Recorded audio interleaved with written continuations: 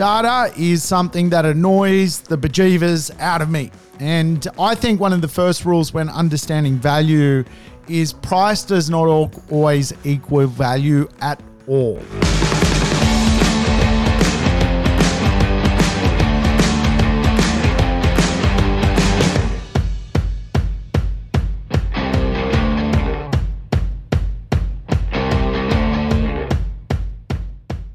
Welcome to the Urban Property Investor. I'm your host, Sam Saggers, here to help you crack the code of real estate wealth. Today's show is a data doozy. Yes, we're going to dig into real estate data. Which of it should we actually give a rat's ass about, and which of it is just poppycock? We're going to do what I'm referring to as the Big Coaster Guide to owning or buying real estate. Yes, we're going to put it on the back of a beer coaster. We're going to simplify it down so that we mere mortals who are playing in the real estate market can actually make sense of what is going on out there. What should we care about? What is just baloney? I'm going to give you my thoughts on macro and micro data. Yes, are you ready to come on a macro and micro journey with me? If you are, you're tuning in to the right podcast today. Welcome aboard if it's your first time tuning in to the Urban Property Investor. We love tackling podcasts quick here, so make sure you double speed play me. Put your foot down, I say, and give yourself some life back. You can knock this podcast over in about 25 minutes if you double speed me. I don't sound like a chipmunk, so get into it, crack on. There are better things to do than certainly listen to me, but I do think by the end of this podcast, you're going to walk away with sort of like the what, the when, the why, the how, and the where of understanding really how to analyze real estate on the back of a big coaster. Now, other than the cost today of running real estate, I'm not going to go into that. I'm going to go into some more broader ideas around how to find a place to buy real estate in. We're really concentrating on the where today. And a lot of that is, for me, around some basic rules when it comes to understanding real estate. I think when it comes to data, which is really one of the big conversation pieces around real estate, data is something that annoys the bejeevers out of me. And I think one of the first rules when understanding value is price does not always equal value at all. And data and big data can be very, very alarming to real estate. It can absolutely send it in skewed directions. And I guess the classic example of that, when coronavirus hit in 2020, mid 2020, the banks put out reports that, the real estate market was going to severely correct with, 20 to 40% drops in value. And of course, none of that unfolded. In fact, the real estate market has gone up, and in the latest banking reports is probably going to shoot up by around 20% in value. So why is data so important to the real estate market? Why is it commonly wrong? How do we read between the lines with data? And really, I wanted today's program to more or less allow you to kind of read between the lines of some of the macro and micro data which is floating around, so you can really just make sense of real estate and get on with it. Get on with your life. Build some wealth. What are you waiting for? You're not getting any younger, let's face it. And I think Oscar Wilde said it the best. A cynic is a man who knows the price of everything and the value of nothing. And I often run into, a lot of people in the marketplace, and a lot of the conversations tend to revert back to the idea of, data says this and data says that. Well, I can tell you a lot of data really needs to be interpreted. That's the simple science of understanding data. I certainly believe you take good data, you take good behavioral economics, you blend the two, and you're going to get a property outcome. But some data is just skewed when it comes to real estate. For example, many of the fast suburbs which are growing the fastest when it comes to growth have never had real estate in them before. So no shit, they're growing in value. They actually have basically new suburbs which got rezoned, and all of a sudden they've got new housing on them. And of course, that means the price jumps up, because prior to not having housing on it, it was fundamentally vacant land. All of a sudden you put a house on it and the median jumps up and spikes up in value. You get these kind of fast growth suburbs which have never traded before. There is no trading history, but the data will reveal they are kind of like the fastest growing suburbs. And you have to be able to interpret this stuff, or it can send you on a wild goose chase. And I often see this with high rental return suburbs. They are only high rental return suburbs because the cost to buy real estate there is so low, and no one has ever made money in those neighborhoods ever. And buying that real estate would be a absolute problem. You would be spending money on termites and toilets, yet the yield is the highest. And quite often the clickbait that floats around the real estate marketplace when it comes to data quite often can send people in a fairly skewed direction. And so I think there's some important things to analyze as a property investor, and I'm going to share them with you. I think certainly some of the spikes in data are exactly just that. They're anomalies, and quite often when you look deeper into the scar tissue of what this data is actually trying to say, there is really a lack of data which is throwing out some anomalies, which doesn't mean those areas are good places to invest. So I love in business, I love in life, I love in relationships, the idea of the six hat theory. I love it in real estate. If you're not familiar with the six hat theory, basically in behavioral logic and humanistic logic, we all wear a different hat at times. A white hat is a data-driven person, and we all wear all six hats, but some people are a bit more analytical, and they often wear what is known as the white hat. They wear this data-driven dynamic when they go around in their daily world, and many of them create professions out of their white hat. You'll get analysts and economists, very white hat driven people. I'm a red hat person, and my predominant, I guess, design or DNA is my gut feeling, my intuition. It really does allow me to walk on planet Earth. I have very, very good intuition, and often when it comes to understanding behavioral economics, how things flow from, is a suburb a great walk score? Is a suburb, does a property have really beautiful design? This is quite often the fire and warmth of the red hat.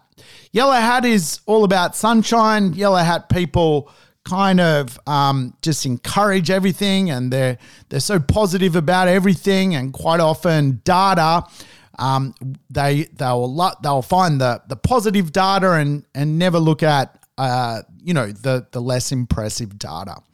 The black hat, well, they are the judge. The black hat judges everything, and quite often in property investment, a lot of people forget to put on their black hat and judge real estate for what the real problems of real estate is. So today on this show, I'm going to sort of swing and put all these different hats on so that we can sort of navigate through this big coaster guide to finding out macro and micro economics. And of course, we have the green hat and the blue hat, and the green hat is all about creative thinking. The blue hat is all about controlling things, right? I need to feel like I'm in control. for me, I don't really need to feel like I'm in control. It's not something that I really care about. I more care about intuition, really having a bit of a black hat, being able to see cautious things, and for me, having a bit of a white hat, understanding appropriate data. So the point of talking about the hats is I think in the real estate marketplace, you need three of them. You need the white hat to be able to look into data. You need the red hat to see through data and to also, bring in some other context to real estate. And you also need the black hat to make sure that you're not, jumping into, the wrong property altogether. So obviously, data does not always equal value. And I think the best thing to understand when it comes to the real estate marketplace is that, real estate is an emotional sport. And despite data, despite rental returns, despite supply and demand figures, at the end of the day, the most people shopping in the real estate market are emotional-led property people. They are buying on emotion and justifying their emotion with some sort of logic or data.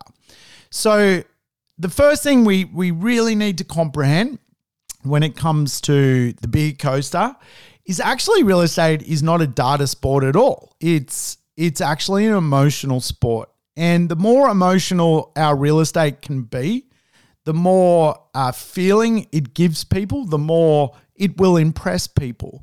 People buy real estate all the time based on, how amazing a kitchen is or how big a backyard is or just, what direction the property faces. North facing, for many states is an amazing direction to own real estate. This is not something you will see in a data report from Westpac Bank.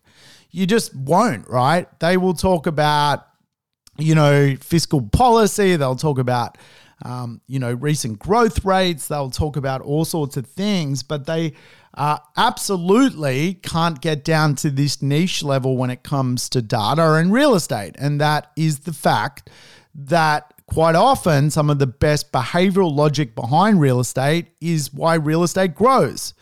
The fact that a view can create money. The fact that, a nice design, a nice functional home can make money is quite often not quite understood, particularly by a lot of white hat investors who are kind of like data investors. For the most part, there's this other part to the puzzle. Now, one is not right, one is not wrong. I am merely pointing out, I think on the back of my beer coaster, I want a bit of both. And I teach this thing called the 4X growth plan. Inside the 4X growth plan, there is both data, but also behavioral logic when it comes to real estate.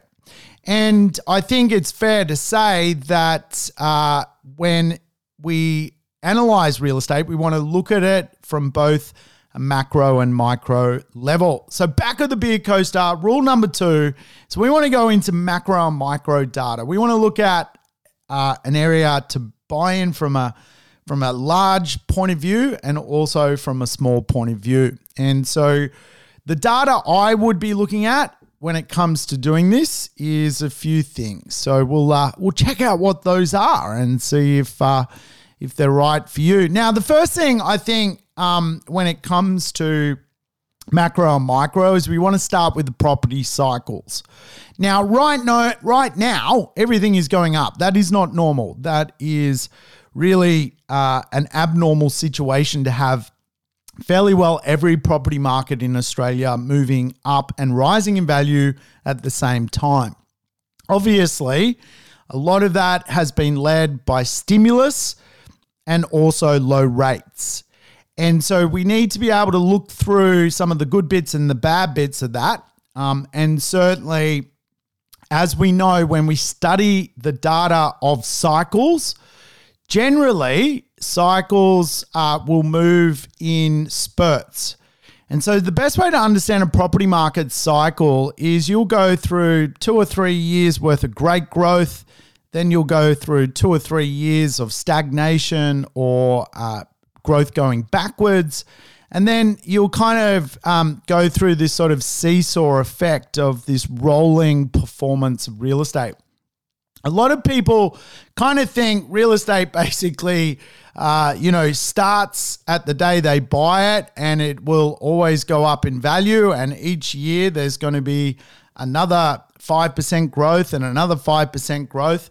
And obviously, sometimes from an analytical point of view, putting the white hat on here, if you use cash flow calculators, quite often those cash flow calculators that project capital growth over a 10-year period, if you know the ones I'm talking about, they're an Excel spreadsheet, and you apply a capital growth rate. And a lot of people will go, well, it's year 4 and my property's not worth, $100,000 more.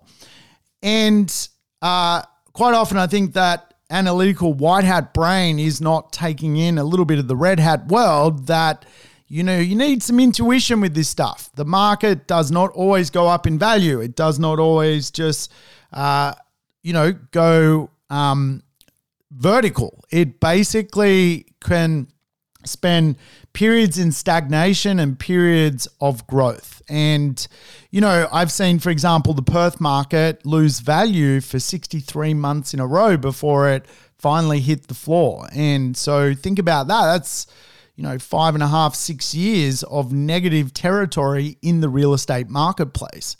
So I think we need to understand where if we're coming into the property market, the day we buy is not the day the cycle begins. We are usually, for the most part, jumping in mid-cycle. And so we need to understand some of the dynamics around that. So for me, one of the big rules of macro and microeconomics is to begin with the cycles. Where am I in the cycle? And a lot of that is based around really the price and often the yield of real estate.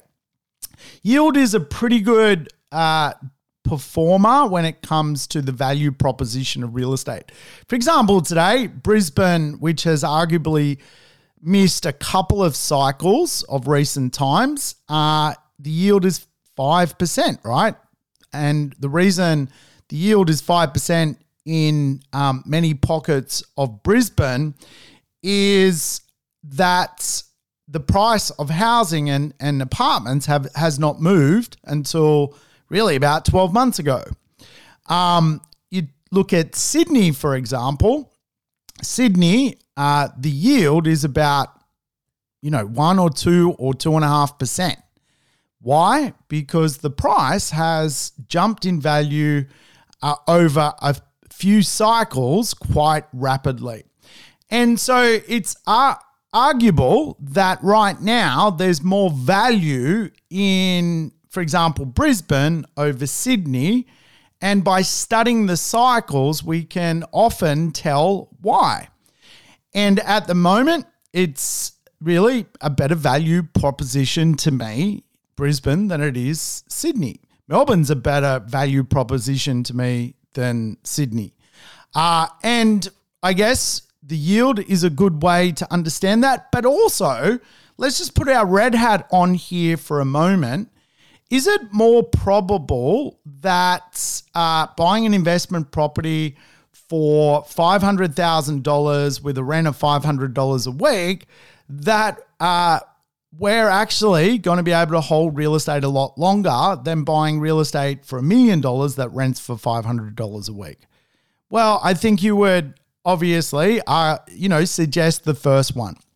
And so we have to understand with property cycles, when it comes to buying real estate, we've got to be able to mathematically apply what we're trying to do to the cycle. And I see this a lot in Sydney. People are mathematically biting off the wrong property. They are buying something which, even though Sydney's going up in value, don't get me wrong, Sydney's performing really well. Sydney's going to get another rock star performance of capital growth. So we all know the cycles are going up, so you can't go wrong at the moment when it comes to capital growth. but we need to also understand where the value is. Remember, value is quite often a little bit different to the results of real estate. Whereas the value is what I'm looking for in property cycles. I'm a value investor. Now, property cycles, when we've tracked them in the history of property cycles, you get periods of spurts. You get 4 years going up, you get a couple of years going down, then, government meddles, there's a command-led economy. Government will put lending restrictions on real estate, all sorts of things. And then, slowly but surely, over the long term, real estate performs. And that is gold. That is gold. We know that over the long term, real estate performs. But, Brisbane, over the last 20 years, has underperformed. And really, quite often we split property cycles into two. You've got the 18-year property cycle and you've got the 13-year property cycle. And so Sydney has done really two 13-year property cycles in the period that Brisbane is just getting started after its 18-year property cycle. It's kind of amazing, right? So the compounding growth in Sydney has been spectacular. So owning real estate in Sydney has been very rewarding. Brisbane, not so rewarding. But is past performance also an indicator of future performance? Personally, no, it is not. And it's very probable that into the future, when Sydney just has one cycle over an 18 to 20 year period now, because of the price points of Sydney's medium is now 1.3. Brisbane will actually have two cycles. It will compound twice on itself. And so even parts of Melbourne and parts of Canberra will actually potentially have two property cycles to Sydney's one. And the one thing I love about Sydney's property market is it really does indicate to us what's possible in real estate. It's as simple as that, right? The fact that, Sydney's property market is now 1.3 in value and you can go to Brisbane and get 2 for 1 plus change tells me there is a value proposition, for example, in Brisbane. I can see from Melbourne, there is a value proposition. Given particularly Melbourne is, the same sort of population base as Sydney. So again, cycles are a big thing for me on the back of the beer coaster. Not so much who's in the best cycle. In other words, in normal times, you go, Sydney's rising in value. I've got to jump into Sydney. Where is the value proposition? That is what I'm looking for. And I guess quite often, one of the conversations we have with investors is the idea that there is demand in the market and we need to really understand where that demand is strongest, right? So remember, there are 4 or 5 groups in the real estate market. If you include foreign investors, there's 5 groups. There's the foreign investors, there's investors, there's downsizers, upgraders, and first homeowners. So to understand where a cycle is at, it is quite often a rule to work out who is shopping. Now, if just one of the groups is shopping quite robustly, then there potentially isn't enough heat in the market for the cycle to go up. So from that data, we can work out whether we should pay more, pay less. This is kind of what we're looking at, right? And so if you look at what's going on right now, all of the groups are shopping bar the foreign investors, but no doubt they'll be back. We have local investors shopping. Everyone knows, get your money out of the bank, put it into another asset class, and it's going to inflate. Your money is not inflating in the bank. It's as simple as that. However, you put that money into real estate, you're getting a huge amount of growth right now. First homeowners have been buying at the greatest levels since 2009. So we have not seen levels like this for literally over a decade. Obviously, a lot of that has been driven by government stimulus, by government allowing a $25,000 building boost for first home buyers or home buyers to buy new real estate. And of course, this is absolutely bringing huge amounts of buyers into the marketplace. And there are still some great government, state government or territory government boosters, which is pushing first homeowners into the market. So we can see the first home buyers are buying. We can see the investors are buying. Upgraders, if you look at the auction market and the clearance rates on the weekend, extremely, incredibly high. Obviously, for the most part, upgraders are generally battling it out at auction. And the downsizers. This group is amazing to me. This is something which is really even a new trend in real estate, is downsizers pre-downsizing. What we are seeing is a lot of real estate is getting sold to people who want to live in it 10 years from now. They're buying it as an investment, but also with the principle that they will use it down the track. Obviously, with the price rise, people aren't silly. They're going, you know what? If I want to downsize it to that beautiful little beach or to that part of the Sunshine Coast or that little sneaky urban pocket of Melbourne, I better buy something now, because fast forward 10 years, I'm just going to be paying a lot more for the asset. So the downsizer market is both downsizing, but also pre-downsizing, which is incredible. I speak to a lot of real estate agents in my job trying to find real estate that creates a financial outcome for investors. And one of the conversations I recently had was just that. I was speaking to a realtor and he was saying they were inundated with much older Australians pre-planning downsizing. With no intention of moving to the asset in the next 5 years, but buying it as something that they can lock away, knowing that part of their world is sorted. And it makes sense. It does make sense. And I've even coached property investors to do this themselves, that potentially some of the best investments in the market today are not investments you're never going to use. They're actually investments you can absolutely use at a different life stage. Evolutionary real estate. It's a thing I think is really important today as buying power drops, that we think about, well, do we buy something that is also going to be capable to be used later in life? This kind of idea of almost like creating a future use of the asset, a higher and better use of our life. We often talk about the higher and better use of real estate. What about the higher and better use of our life? And of course, real estate offers that. So these are the kind of things I'm looking at on the back of a beer coaster here. Remember, data is great, and there's, ridiculous data that floats around. Data scares a lot of people.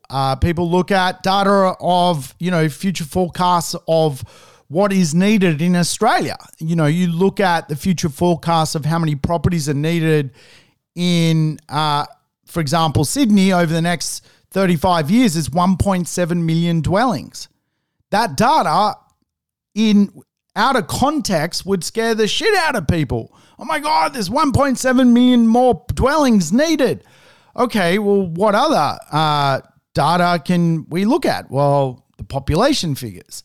So again, I think a lot of this stuff is, can be spooky to people. But I just bring it back to basics. Like, real estate is an emotional sport. Let's buy some real estate which buzzes people, gives people a bit of, a dopamine hit. They get emotionally attached to it, and they're going to pay more in rent. And the day you want to sell, they're going to pay more for it the day they sell. We don't want to do that in Lake Weirdo, and we don't want to do that in a marketplace which is perhaps flooded with real estate, or a marketplace which is, a bit immature or whatever. We want to do that in credible marketplaces that passed the data test. So, of course, for me, the rule 5 on the beer coaster is the idea of PIE, population, infrastructure, and economics. Now, we talked about this before, so I'm not going to spend a lot of time in this section, but there are 6 key drivers to macro growth. One is PIE, and the other is a momentum driver. Population, infrastructure, economics, or employment. We want to buy where the population is strong, where there's lots of infrastructure, and where there's lots of employment. Then we can work out as well demographics, supply and demand, and also the yield. This kind of tells us what a marketplace that is going to be solid. And of course, when we look at this stuff, there is a bit of an aggregate size to the conversation, right? Now, Dubbo is going to have, its own supply and demand metrics. It's probably going to have a growing population. It has some diverse jobs. It's got, several demographics. Its yield's probably very tight right now. And no doubt it's going to be influenced in the future through upgrades of the main roads and infrastructure. But the aggregate size of that city compared to Melbourne is not comparable. So the infrastructure projects that you're getting in some of the larger communities are just not comparable to the smaller communities. And we have to associate that to what we're paying for real estate. When you buy a property in Melbourne, you're also buying 240 kilometres of tram line. You're buying tunnel systems. You're buying $1 trillion CBD. You're buying, obviously, a train network. So all of a sudden, we have to put this in context. Is a $500,000 property in Dubbo worth more or a better deal, if you like, than a $700,000 property in Brisbane? I don't think so, because the aggregate size of the market is completely different.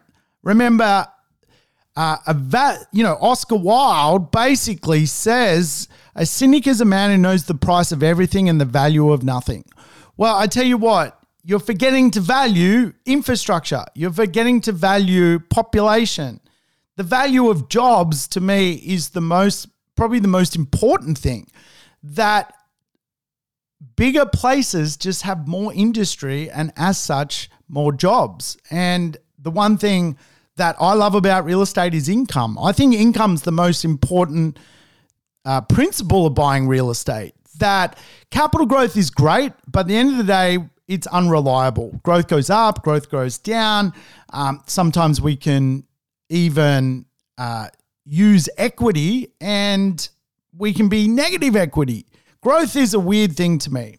A lot of people get fixated on growth, and I know why, because growth creates more assets, which is cool. But I buy real estate. I love growth. I've made a lot of growth this year. I'll talk about my growth this year.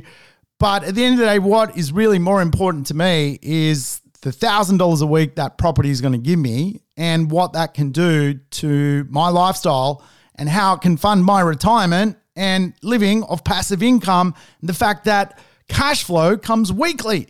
Every single week, tenants, a whole bunch of them, put money in bank accounts that comes to me. That is more reliable than whether the market's going to go up or down or sideways, right? And the market does. It goes up and down and sideways.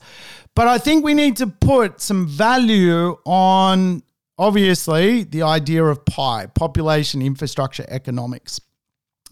And layering over and above that is the idea that we, in big areas, get great demographics. We want to understand the yield, and we want to understand supply and demand. Now, in a macro level, these are what I call momentum drivers. So supply and demand, you can work that stuff out, right? You can work out what the demand of the market is doing. And certainly from a macro level, you can understand really if the market is going to be reshaped by supply, if you're in a large period of supply or a low period of supply. And right now, obviously, we're in a very, very low period of supply. We have a bit of a problem. There's no stock floating around. So generally, that also comes in waves. Sometimes there's more stock, sometimes there's not. And the bigger the market, again, this is just the aggregate size of real estate. The fact that 1,000 apartments might, come into inner Sydney is kind of a moot point to me. People get hung up on this data. 1,000 apartments coming in inner Sydney. Well, the aggregate size of Sydney is going to be an 8 million person city. So it makes sense that that would occur, right? So we need to understand some of the context of this stuff. But certainly, I think understanding this on the back of a beer coaster is a good way to understand it. So the first thing we want to do is, when we're thinking about real estate, is take into consideration the extra value a marketplace offers, the aggregate size. So again, Melbourne's aggregate size is much bigger than Adelaide. Adelaide doesn't have 240 kilometres of tram line. So when we do the value proposition, we're trying to weigh it up. If we can still find a good deal in Melbourne, while it's still possible, we should grab it. That's just the idea of buying a bigger aggregate. So again, we want to understand that an economy, the bigger it is, the safer it is, the more industries it has. And that's just the way it works. And so I've always sort of taught the top-down rule, and I was helping people buy more frequently in Sydney back in sort of 2011, 12, 13. Back in 2010, we were getting yields of like 5-6%. Today, the yield is 1 and 2%. So the yield has left the market because the purchase price has gone up too much. Now I'm floating around looking for this great sort of yield variation, but I'm also applying the aggregate size of the market so that I buy a bigger marketplace. And of course, what we often can see in understanding the industries of areas that just, larger communities have bigger industries. It's as simple as that. And of course, some cities are big, but they just have no industry. And this is, again, something we need to be very cognizant of, because we could go, for example, and go, well, the value proposition in Cairns today, very good. Properties haven't, jumped through the roof. They are growing, but there's still value. What is the industry of Cairns? Well, it's simply just tourism. There really is not much more. A little bit of agriculture. What else? I don't know. There's a fish and chip shop. There's, you can go to the weird night markets and buy some Ugg boots. What else? What else do people do in Cairns? This is the conversation, right? So all of a sudden, the aggregate of industries of that marketplace, not so much fun to me.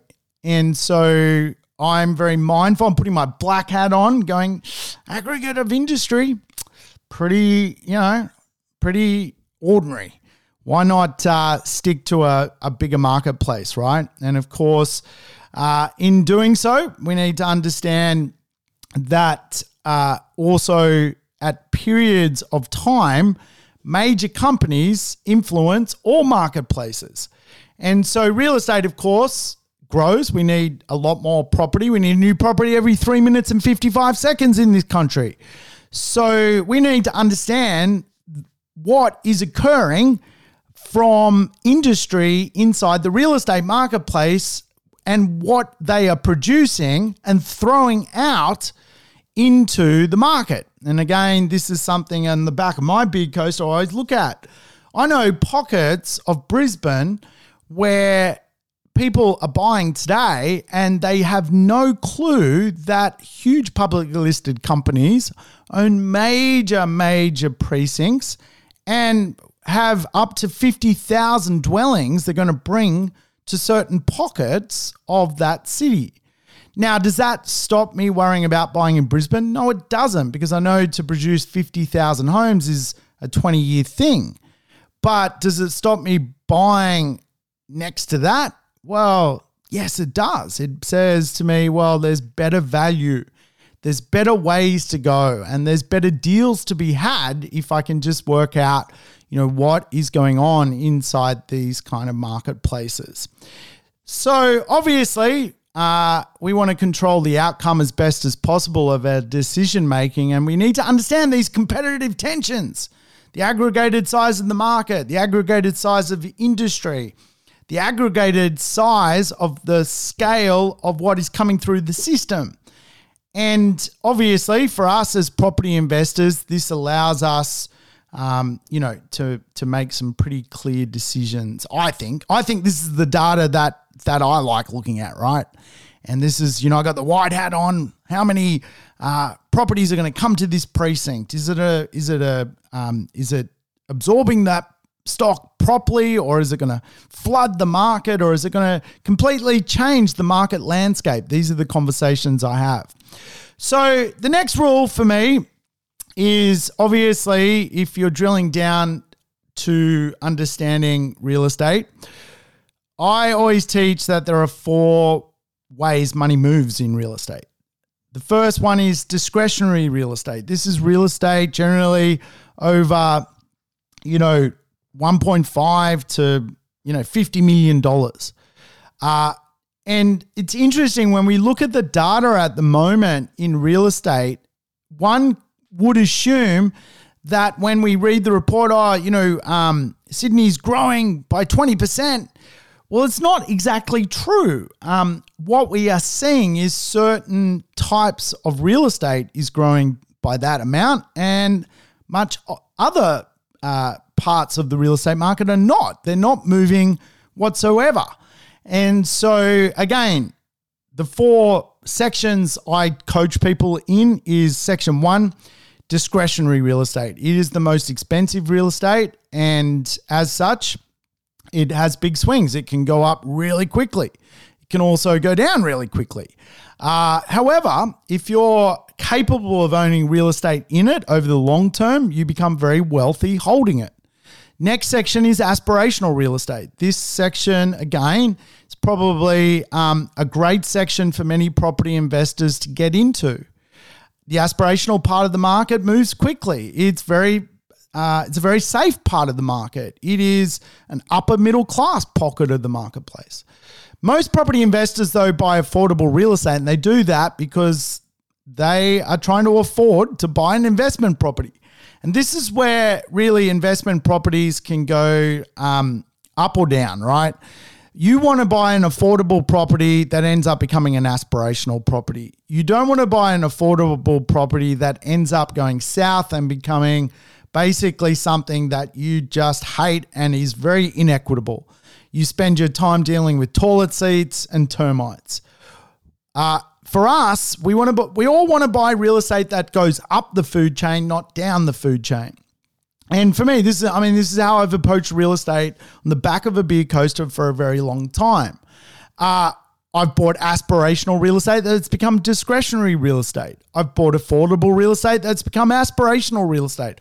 I've got affordable real estate that is still in the affordable pocket of the section. I've bought a lemon, which was affordable and actually went backwards and is now inequitable. It's a terrible piece of real estate.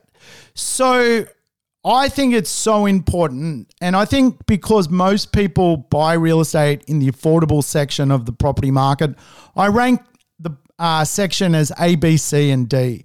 A-grade real estate is a prime location, rarely unrented, has quality tenants.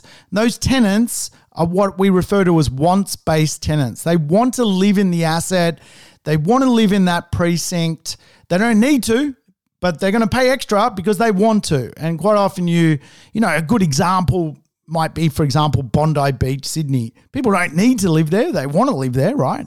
And so all of a sudden, wants-based rent is just much higher than needs-based rent. So A-grade, prime location, rarely unrented, quality tenants. The area understands it can get rental growth because it is a wants-based marketplace. Really, the asset has very low outgoing costs and capital costs to prop it up. You're not spending money on termites and toilet seats. It has a strong appeal. B grade, rather than being a prime location, it's a good location. It has mild turnover of tenants, but again, wants-based tenants, really good appeal. And again, it has an element of the ability for rents to grow, so your retirement income grows. Where it starts to struggle is this kind of C and D grade real estate. Really, it's a lower grade location. Really, the people that live there need roof over their head. That's basically why they're living there. There is no rental growth strategy. No one can tell me what the rental growth strategy is. I'm like, what's the rental growth strategy of owning this asset? They're like, well, the market goes up. Bullshit. Have you seen the latest wage increase which has occurred in Australia? Oh my God, 2 million Australians today are on the minimum wage. They just got $1 per hour wage increase. So every single day they are now making an extra $8 a day and being taxed on that privilege. That ain't a place where I want to invest in real estate. I do not want that market as my future retirement income. Absolutely not. So this affordable section of the market, again, on the back of a beer coaster, I'm looking for the A and B section.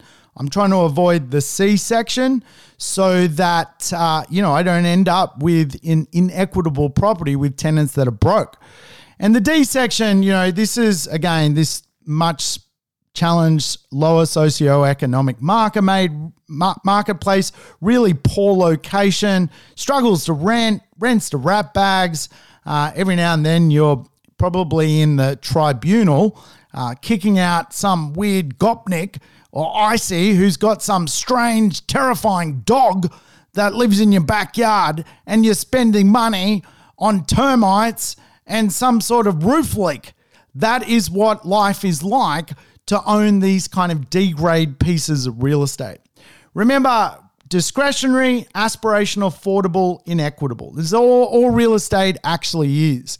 And when I look at, I guess, the performance this year of growth, now I did a podcast about 12 months ago and I said, I'm going to make $1 million this year. I don't need $1 million. I'm going to make $1 million. The rich are getting richer and the poor are getting $1 increase on their wages every single hour. Now, that's basically all that's happened through coronavirus.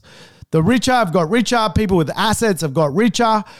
People with bucket loads of assets have got really rich. And those that can least afford to live in society got a $1 per hour wage increase. How amazing is that? So I fundamentally said about a year ago, myself, plenty of my clients who are in the 1% club, they own a lot of real estate. There's only 1% of Australia of property investors, about 19,000 people that actually own 5 or more properties, right? And, those people probably make $1 million this year, right? But the caveat to that is where their real estate actually is. Now, I only have one property in the discretionary end of the market. This section of the market has grown the most. And again, this is where data sometimes is just bullshit. The 20% growth in Sydney has been fundamentally fueled by the discretionary end of the market. I've made $1 million this year out of an asset in the discretionary end of the market. $1 million. Already made it. When I look at my aspirational deals, I've made $600,000. When I look at my affordable deals, I've made about $200,000 in growth around Australia. And if I look in my inequitable deals, I haven't really done much at all, right? So all that's happened to my inequitable deal, I only got one of them, is I can flog it. And I've got to get around to doing that. I keep telling you I'm going to do it. I haven't pulled the trigger. But there's a market for it now. Prior to that, there was just no market. So it's not like I'm going to make any money. I'm going to lose money. But at least there's a market to buy it. Some other sucker, right? So I've already pulled about 1.8, right? From what I can see, talking to real estate agents that run my assets, that it's about up up about 1.8. I don't need a 1.8. The equity for me is great. I'm more interested in cash flow. I'm more interested in what I can get paid every single week. I know some of that equity will probably disappear with, the way markets move. They go up, they go down, they go sideways. But it's interesting if you can leapfrog your real estate from affordable and make it aspirational, the rate of growth is just much, much higher. And we often taught this when we used to play this simulated game of Monopoly when, live events were a thing. We used to play basically a cash flow game. And what you would find is really people who get wealthy fastest buy the best assets. And it's really, that's just the way it works, right? So one of the jobs we've got as a property investor is to kind of move our money to the most premium deals, and that can take a few goes at it. That can mean we buy real estate in the affordable end of the market, make it aspirational, sell it, use that aspirational money to buy another aspirational property that ends up becoming discretionary. That's just how real estate works, right? And for the most part, we teach buy well, never sell, but that doesn't mean buy bad and hold on. That doesn't work like that. So again, I think we've got to sometimes use our data hat. We've got to use our red hat. The red hat is kind of this gut instinct and emotional vibe. People buy on emotions. They absolutely buy on emotions and use logic and data to justify it. That's just the way it is. For me, rule number 8, I think we're up to 8, is when it comes to understanding real estate and potentially, on the back of a beer coaster, putting down a maneuver. I personally am a fan of buying newer real estate in more established neighborhoods. That's just my drink of choice. If I was going to the bar, I would be, hey, young lady needs a fluffy duck, and I will have a newer property with no capital costs in a much older marketplace. Thank you. That's what I would like to drink. That's my drink of choice in the real estate marketplace. It's just me. It doesn't mean I'm right or wrong. It's just what I do, right? I like more established suburbs, but I like buying newer real estate, so I'm not sucker punched with capital costs. And if you look at some of the most expensive deals traded over, 2020 and 2021, they are newer properties in established neighborhoods. And so sometimes this conversation around new or old sort of comes into vogue a lot with property investors. Really, new carries a premium in established property markets. So that is fundamentally how it works. And it carries a premium, but it also receives a premium. It gets a premium rent. And when people, go to buy it, they pay more for it. Ring any real estate agent and they'll tell you the same thing. That's fundamentally how it works. And particularly inside the aspirational and discretionary section of the marketplace, that's absolutely how it works. So you can go to the same street. Have you ever wondered why one house can go for $2 million and one 1.4 on the same street? Well, it usually is age, and age is an emotional thing for an emotional buyer. So that's my drink of choice, right? And I think one of the things that we need to understand about this drink of choice is that there's a method to the madness, I guess you would say. So I like I like new properties in old money marketplaces. I also like new properties next door to old money marketplaces. Or I like newer properties in well-organized new precincts, right? They're the three things I really love, with probably a small bias to, in my own head, to, newer properties in old suburbs. It's just the way I rock, right? And, I guess when people are referring to new properties, beware of them. What I comprehend is absolutely the same thing. Be wary of, a brand new cow paddock in the middle of nowhere that's not a well-organized community. However, a well-organized master plan community can be absolutely a cracking place to buy real estate. And if you've ever listened to my House and Land podcast, it'll kind of allude to understanding the well-organized communities absolutely work. A new property in Docklands doesn't, that's not an old established suburbs. Docklands never existed 20 years ago. It was invented by Jeff Kennett, the Premier of Victoria. It is not an old established neighborhood.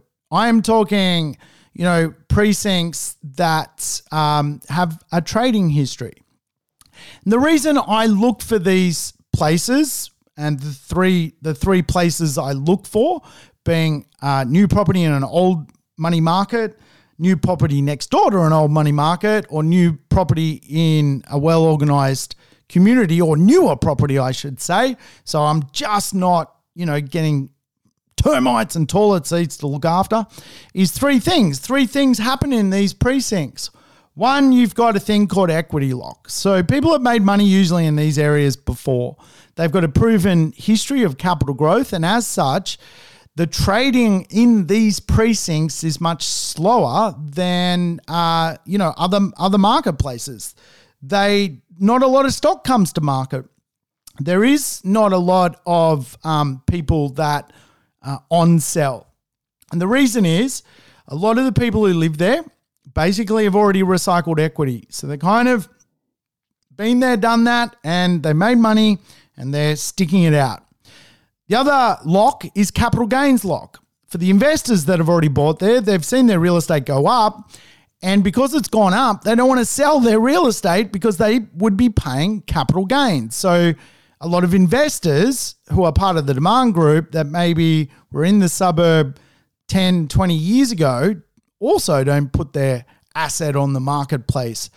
And quite often you see this, markets that have yet to mature or go up in value,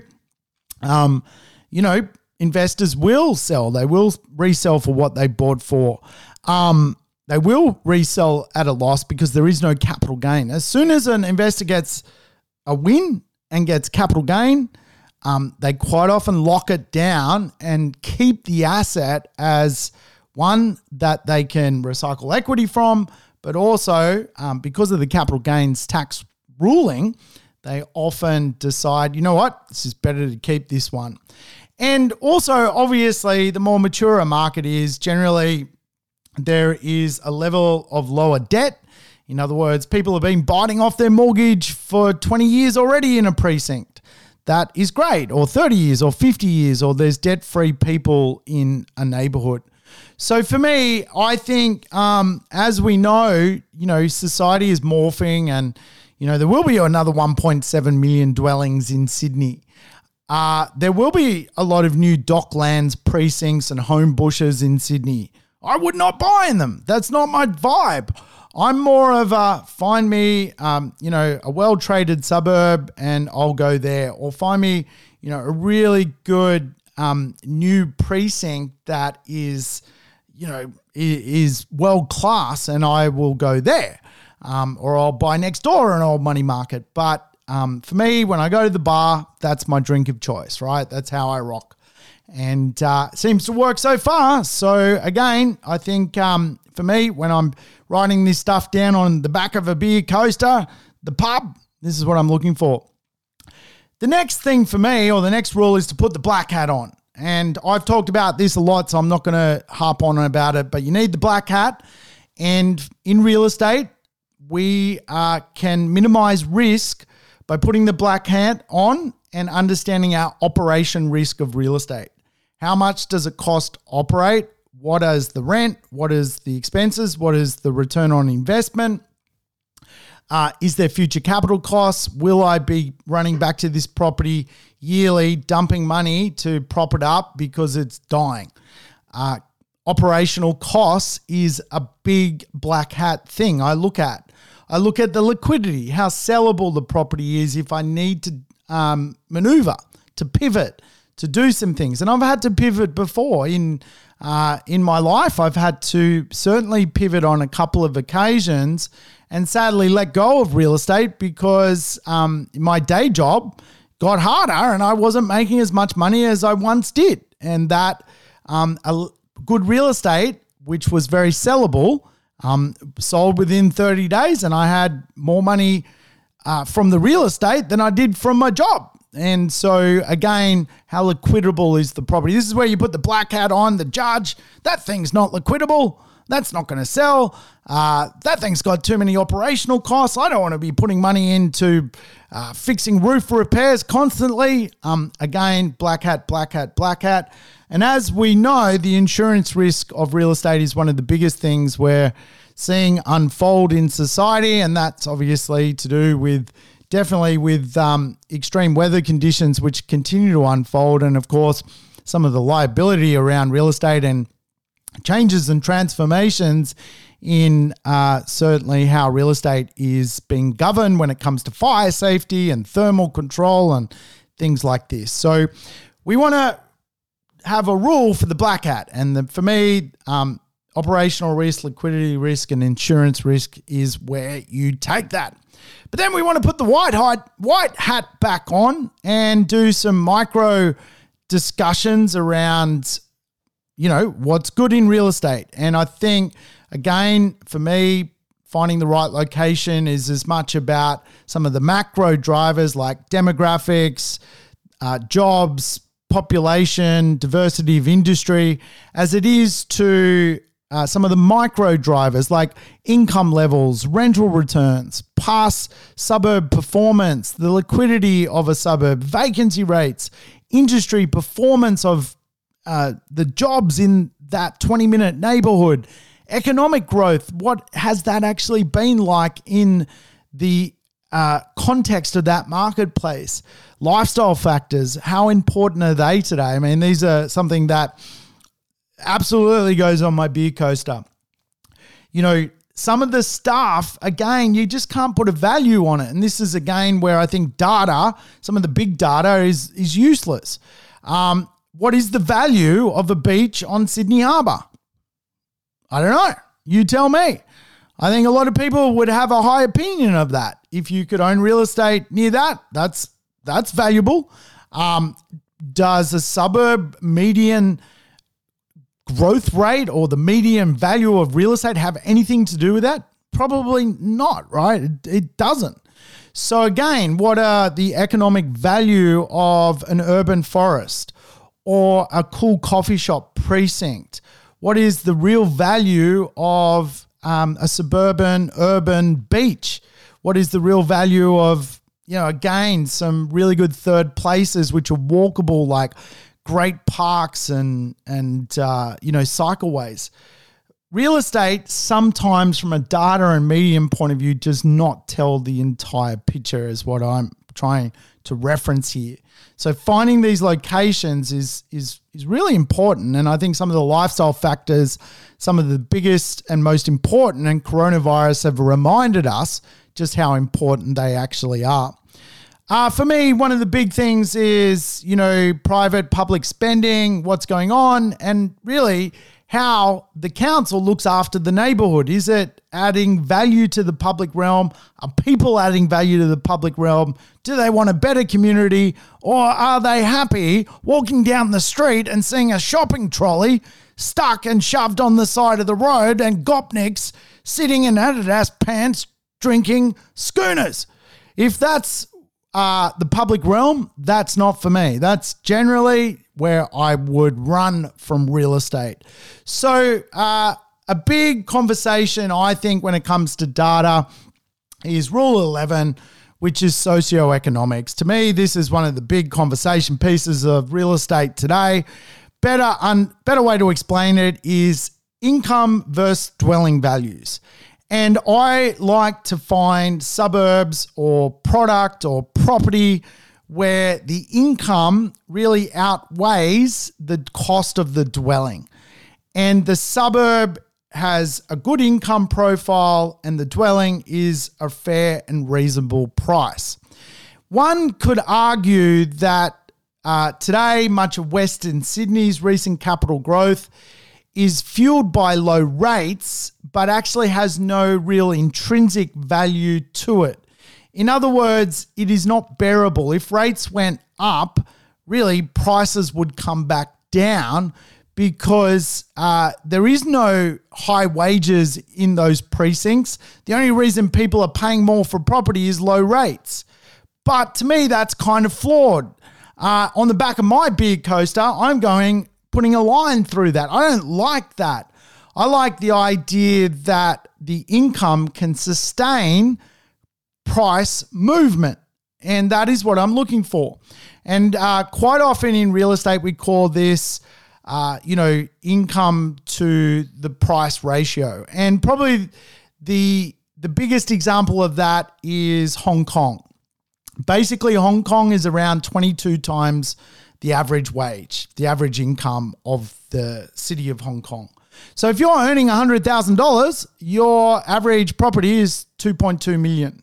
Sydney is pretty high. It's like around 15 times multiple. So if you're earning $100,000, the average house price is like 1.5, right? So again, it's being fueled by low rates, and the balance between the two is too far apart for me. I personally don't like the look of much of the pockets of Western Sydney for that reason.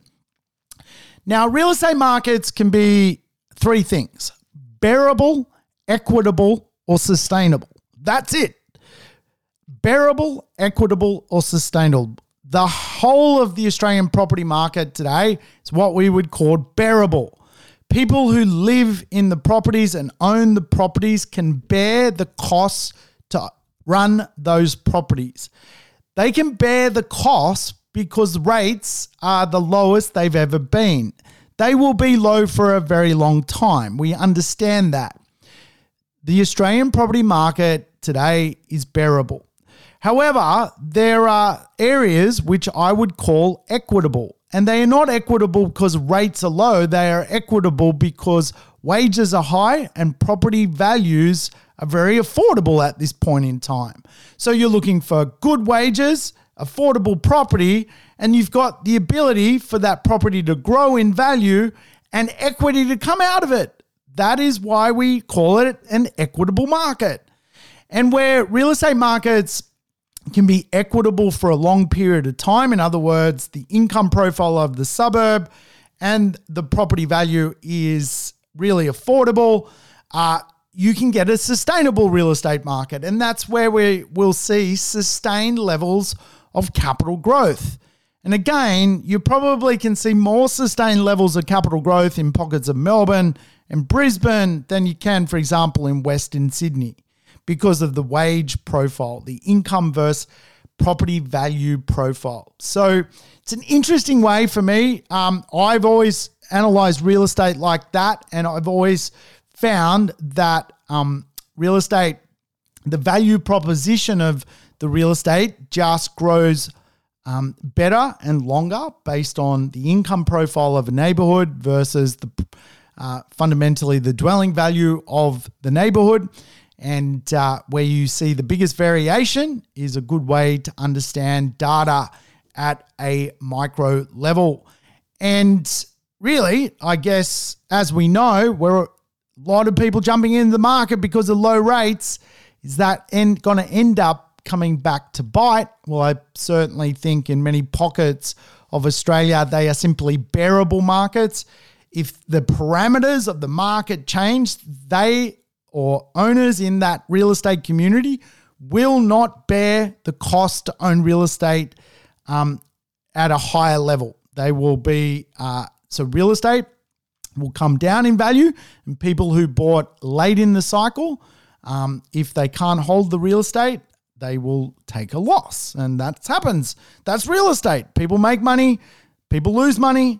We've got to make more than certainly what we lose. And if we stick to equitable markets as opposed to bearable markets, you're going to be absolutely fine. You're going to have a very sustainable, long experience when it comes to owning real estate. For me, the next rule is the absorption rate. And I love understanding the absorption rate. For me, I spend about $150,000 a year on a thing called Cordell's, which tells me where development applications are being lodged. I can look into a suburb and see really how many properties are on the market, what the typical rate of sale is, and how many future properties are coming to market through new construction in an old established area. And I can fairly well work out whether we are about to go into a period of oversupply or undersupply. And a lot of that is to do with the idea of just how quickly real estate gets absorbed, how much stock is on the market, how quickly it moves, and how much future stock is coming through the pipe that we need to account for. And of course, understanding that, you can work out whether a market is illiquid or liquid. And for me, it is a really cool piece of data. Sadly, a lot of, non-professionals can't get access to that data readily, particularly with DAs.